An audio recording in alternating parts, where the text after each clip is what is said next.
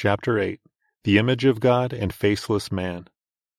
The doctrine of the image of God in man has more than an academic relationship to the central problems of philosophy and theology. Moreover, it has a practical relevancy. Man today is unable to define himself because he has no standard in terms of which he can define anything. Man today is unable to know himself because he also lacks a standard whereby he can know anything. No amount of miscellaneous data is able to overcome this shortcoming. Man's knowledge today is Alexandrian, masses of detail without a focus. And according to Christian faith, to know himself man must know God, because it is in God's image that he is created. Moreover, as Van Til states, to not know God, man would have to destroy himself. He cannot do this. There is no non-being into which man can slip in order to escape God's face and voice. The mountains will not cover him. Hades will not hide him. Nothing can prevent his being confronted with him with whom we have to do. Whenever he sees himself confronted with God. The concept of the image of God has received renewed attention from neo-orthodoxy, but only to its confusion. Lacking the creator-creature distinction and a true principle of discontinuity because it fails to believe in creation, neo-orthodoxy confuses the image with correspondence to or participation in being. The result is a confusion of finitude with sin. Man has confused finitude with sin because he is in sin. Having made himself good in his own eyes, man sees his shortcoming, not as an ethical one, but as a metaphysical one. Mutability and finitude trouble him and are sin in his eyes, because he is set on being God, determining good and evil for himself, and establishing his reason as arbiter over all things. Man cannot see sin as Scripture sees it unless he believes in the God of Scripture. What then is the image of God, and what is its theological importance? The scholastic view of the image was that it is a donum superadditum. The sense world was viewed in semi-pagan terms, as pre-existing and more or less evil or undesirable. The material was sharply distinguished from the spiritual, the latter being the domain of religion. One left the world and renounced material things to serve God. Because of this division of matter and spirit, and because the spirit had a special affinity to God in this thinking, the body was regarded as divisive, and the spirit, carrying the image, unitive with God. Protestantism has not been free from the same strain, as witness Robert Hall's comment in his sermon on the spirituality of the divine nature. The body has a tendency to separate us from God by the dissimilarity of its nature. The soul, on the contrary, unites us again to him, by means of those principles and faculties which, though infinitely inferior, are of a character congenial to his own. The body is the production of God, the soul is his image. Similarly, Chalmers declared, the mind of man is a creation, and therefore indicates by its characteristics the character of him to that fiat, and the forthcoming of whose will it owes its existence.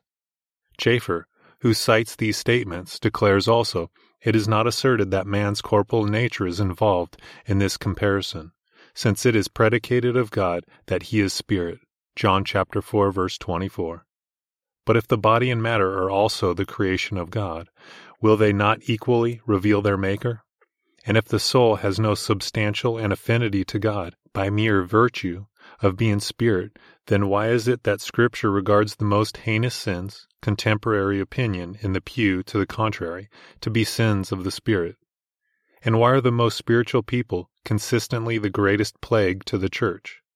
Implicit in these opinions is the leaven of paganism, a dualism between matter and spirit, and a belief that matter is, if not evil, at the very least lower. Implicit also is a metaphysical, rather than ethical approach to the question of the image. Since God is spirit, then his image can only be that which is also spirit. Since God is not matter, his image cannot be imparted to matter, which is regarded at best as a mere production of God, and hence alien to him, in a sense which spirit cannot be. Luther failed to break fully with the scholastic conception of man and viewed the image of God exclusively in terms of the moral attributes of knowledge, righteousness, and holiness, to which subsequent generations added dominion with respect to the male. Calvin, on the other hand, thought of the image in the wider sense, as consisting of man's intellect and will. Although Calvin saw the centrality of righteousness and true holiness to any concept of God, he remarked that it is not the whole of God's image. The image extended to every aspect of man's being, his body and soul, so that Calvin's comment concerning man's image and dominion, "Thus man was rich before he was born," is especially appropriate. Therefore, by this word, the perfection of our whole nature is designated, as it appeared when Adam was endued with a right judgment, had affections in harmony with reason, had all his senses sound and well regulated, and truly excelled in everything good.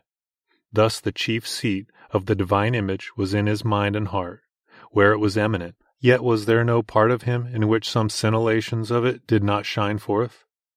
To include the whole of man's personality in the image of God was a step with tremendous implications concerning the nature of man, his relationship to the world and his relationship to God. As Van Til has observed, in commenting on the pagan leaven in the scholastic doctrine, man was in part formed out of his pre-existing sense world. Accordingly, the whole of man's relationship as a self-conscious being was not with the personality of God. In other words, man's relationship to the world about him was not completely mediated through the personality of God. There was a remnant of impersonalism about it all. For man to be created in God's image means that he is like God in every aspect in which a creature can be like God. It means, in the wider sense, that man, like God, is a personality. But man is always different from God, although created in his image, and that he is a creature, and cannot partake of the incommunicable attributes of God, his aseity, immutability, infinity, and unity. Because man was created in the image of God, he has an organic relationship to the universe God created. As Van Til states, that is, man was to be prophet, priest, and king under God in this created world. The vicissitudes of the world would depend upon the deeds of man. As a prophet, man was to interpret this world. As a priest, he was to dedicate this world to God, and as a king, he was to rule over it for God. In opposition to this, all non-Christian theories hold that the vicissitudes of man and the universe about him are only accidentally and incidentally related to one another. Man, because he was created in the image of God, was created with the law of God in his being. For man was to live in terms of his own nature, means to live in terms of God's law. Since every fiber of his being was God created and revealed moreover the impress of God's image, and since every fact in creation was God created and God interpreted, man could not and cannot help both to know God and to reveal him in and through himself. The fall of man, however, was man's rebellion against this reality, and his attempt to do without God in every aspect. Man now attempts to deny the witness of God in his own being and in all creation, and to interpret the universe without reference to God. The result for man was that he made for himself a false ideal of knowledge. Man made for himself the ideal of absolute comprehension in knowledge. This he could never have done if he had continued to recognize that he was a creature. It is totally inconsistent with the idea of creatureliness that man should strive for comprehensive knowledge. If it could be obtained, it would wipe God out of existence. Man would then be God. And, because man sought for this unattainable ideal, he brought upon himself no end of woe. In conjunction with man's false ideal of knowledge, we may mention here the fact that when man saw he could not attain his own false ideal of knowledge, he blamed this on his finite character.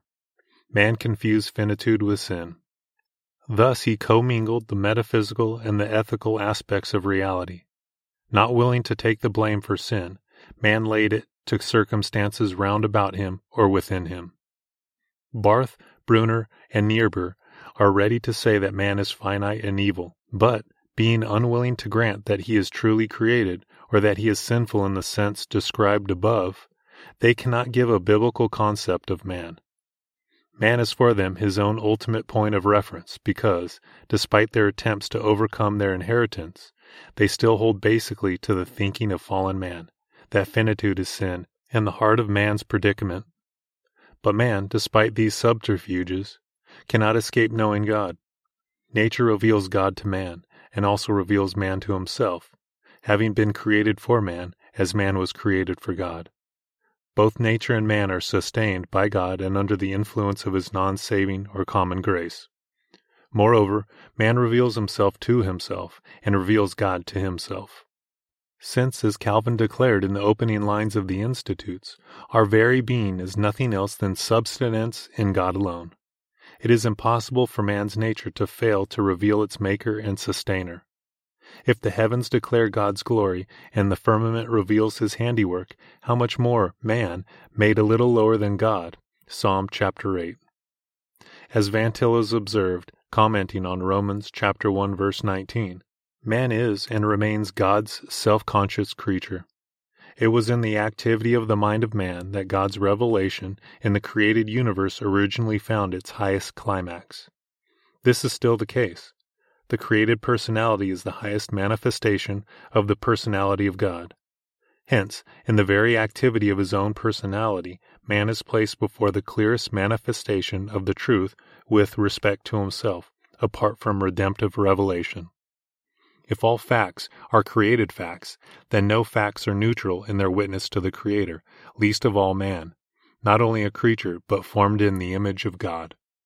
To presuppose a neutrality of data, and to presuppose a neutrality of witness on man's part, is to deny that God created all things, and to deny that man is created in his image.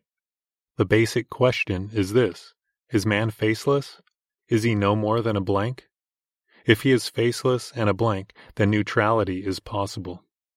But if man is truly created in God's image, then neutrality is an impossibility, and the pretense to it no more than disguised hostility. To hold that neutrality is possible is to eliminate God as creator and relegate him, at best, to a position of another fact among many miscellaneous and meaningless facts, a fact, moreover, which, like some strange species of life, remains unknown until discovered. This, in fact, is precisely what Clarke does with God. For an illustration, suppose that the discoverer of an uninhabited island in some remote ocean should search it to determine whether a particular form of animal life ever existed in that place. It is quite possible for him to search carefully, and, discovering no evidence, still remain in ignorance. He could not be sure, however, that the particular animal had never lived on the island, because, even though the search had been diligent, still tomorrow the remains might be discovered. Similarly, aside from the question whether much or little evidence is needed to lead one to a belief in God, it is clear that no finite amount of searching could rationally lead one to deny the existence of God. During the time of the atheist's investigation of this earth, it just might be that God was hiding on the other side of the moon. And if some rocket should take the atheist to the moon, there is no reason to hold that God might not go over to Jupiter, for the express purpose of inconveniencing the atheist. If God is so elusive a fact, then indeed he is a seriously limited and irrelevant God.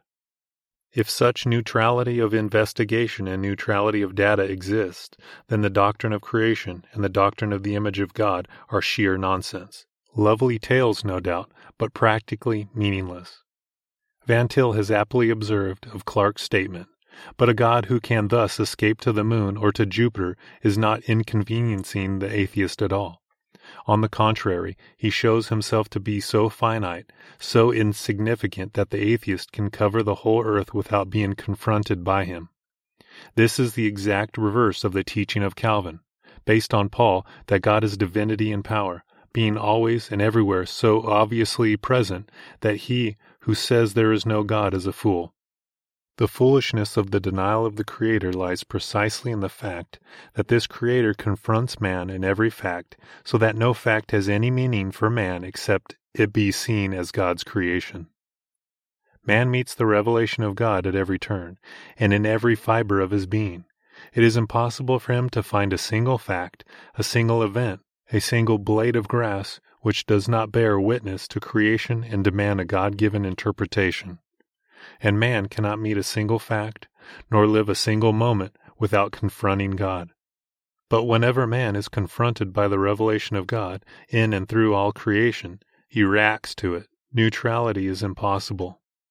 He reacts inevitably in terms of an attempt to be his own God and interpreter, or else a godly acceptance of his role as God's image, and his calling to be prophet, priest, and king under God. But because the issues of history are not yet settled, and because epistemological self-consciousness has not yet fully come upon the tares and the wheat, the reaction is not so clear-cut, but is rather a mixed reaction and a mixed interpretation. In the godly, the effects of the fall often hamper his acceptance of his role and of his full subservience to the God-given interpretation.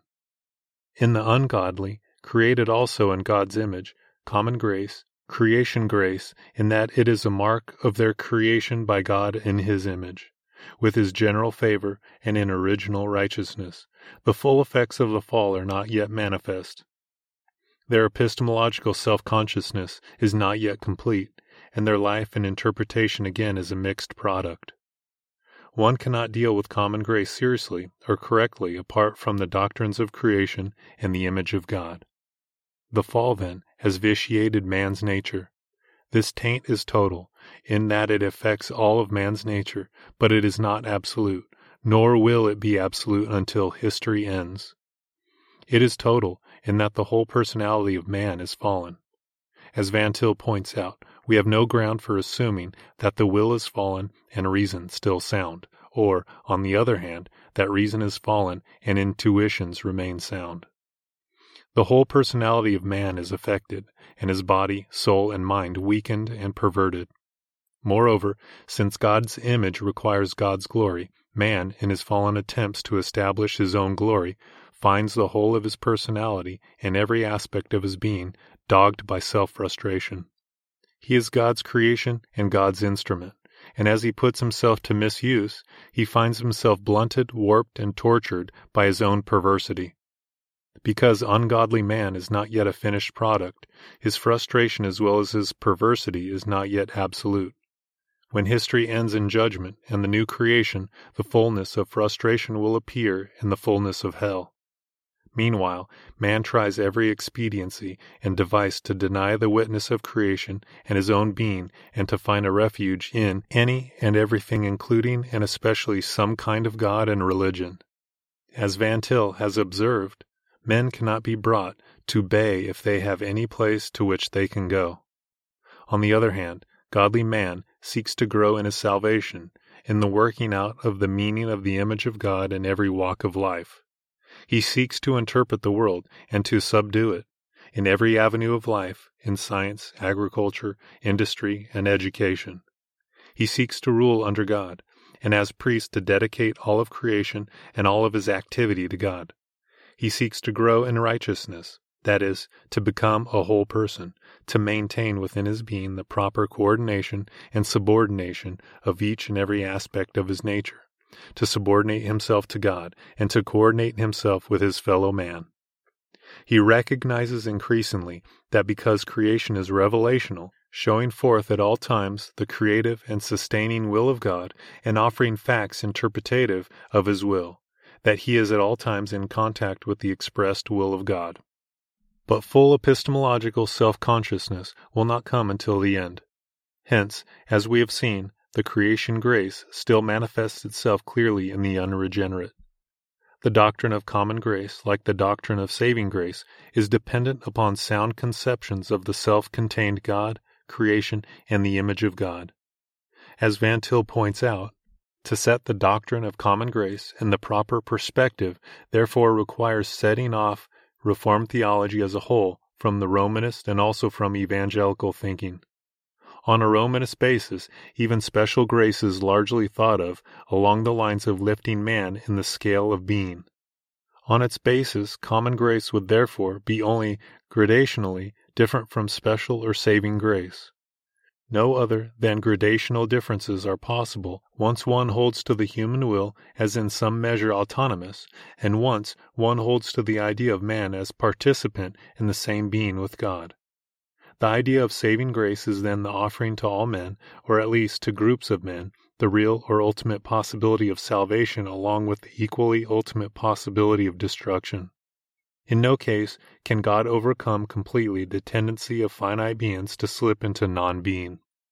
Without a conception of God as autonomous and self-contained, without the doctrines of creation and the discontinuity between God and created being, man's conception of both saving and common grace becomes a matter of common participation in being or a doctrine of correspondence. It becomes necessary, in the name of common grace, to assert, against predestination, a doctrine of freedom for Adam, which is not creaturely freedom, but the ultimate freedom of God.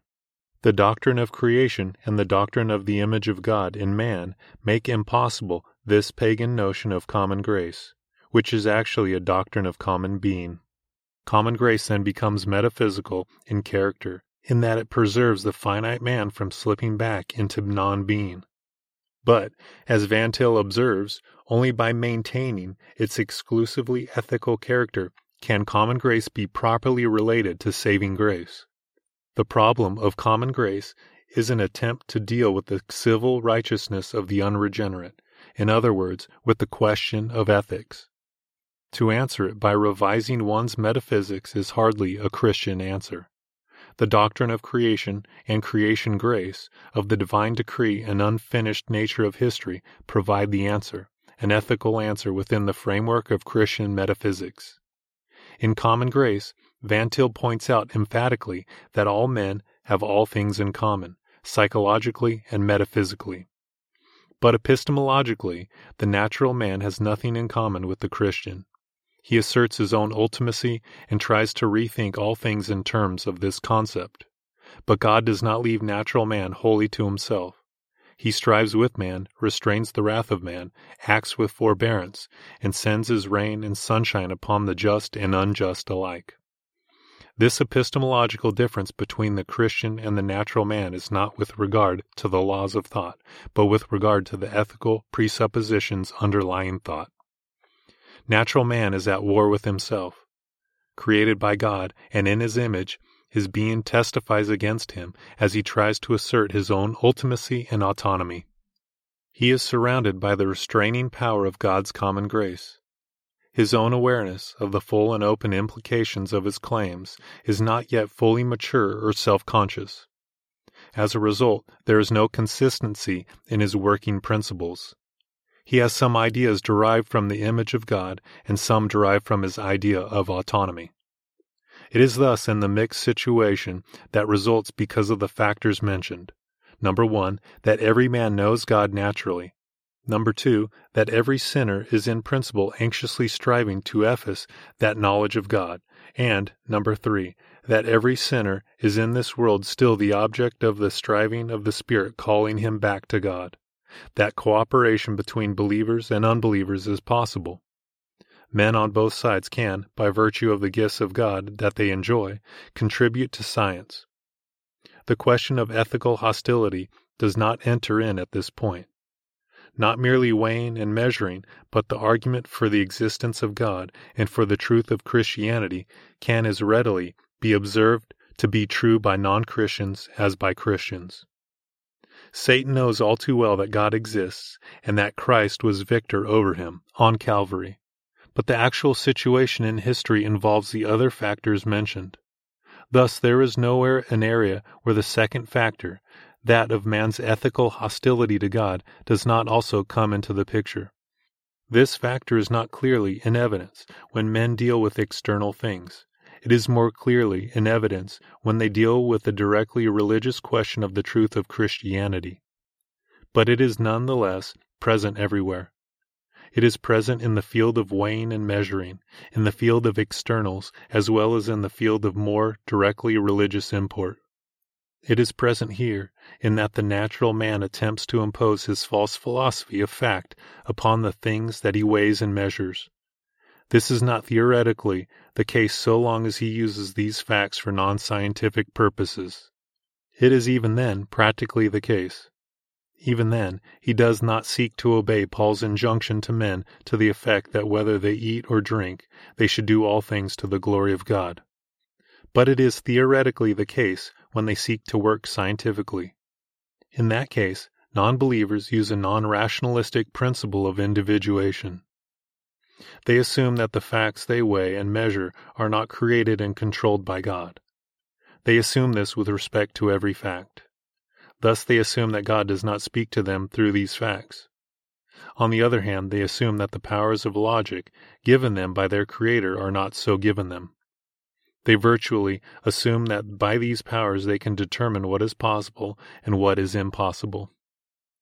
The natural man's conception of fact is that factuality is independent of God, and that he himself is also at the very least independent. For him, any kind of fact can exist rather than only God-given facts. Moreover, these facts receive their interpretation from man rather than from God. Every fact, then, has scientific standing in such only if it does not reveal God, but does reveal man as ultimate. Thus, the natural man operates on two principles: first, the existence of brute factuality, and second, on the basis that he is the ultimate interpreter. A third principle prevents the full operation of the first two. Common grace prevents him from being fully consistent.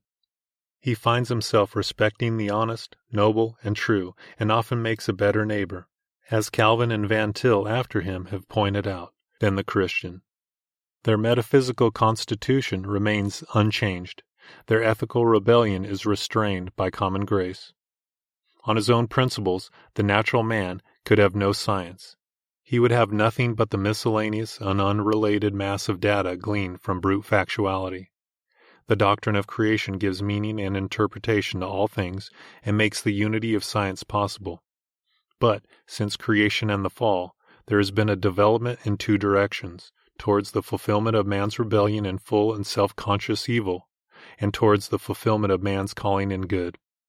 The two tendencies are destined to grow more self-conscious and more consistent in every aspect. It is in this sense that common grace is earlier grace, earlier in terms of the ultimate outcome.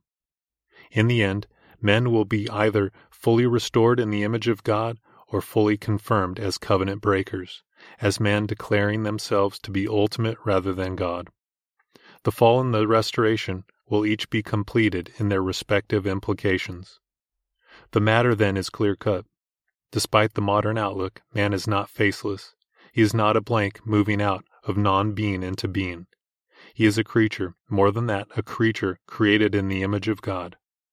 This image is his face, his whole personality. Ungodly man, striving to put on the mask of deity, denies God in the process, and ends up in total frustration as earlier grace gives way to full epistemological self-consciousness. At present, we have a still more or less undifferentiated stage of development, but when all the reprobate are epistemologically self-conscious, the crack of doom has come. The fall will have become absolute and the restoration complete.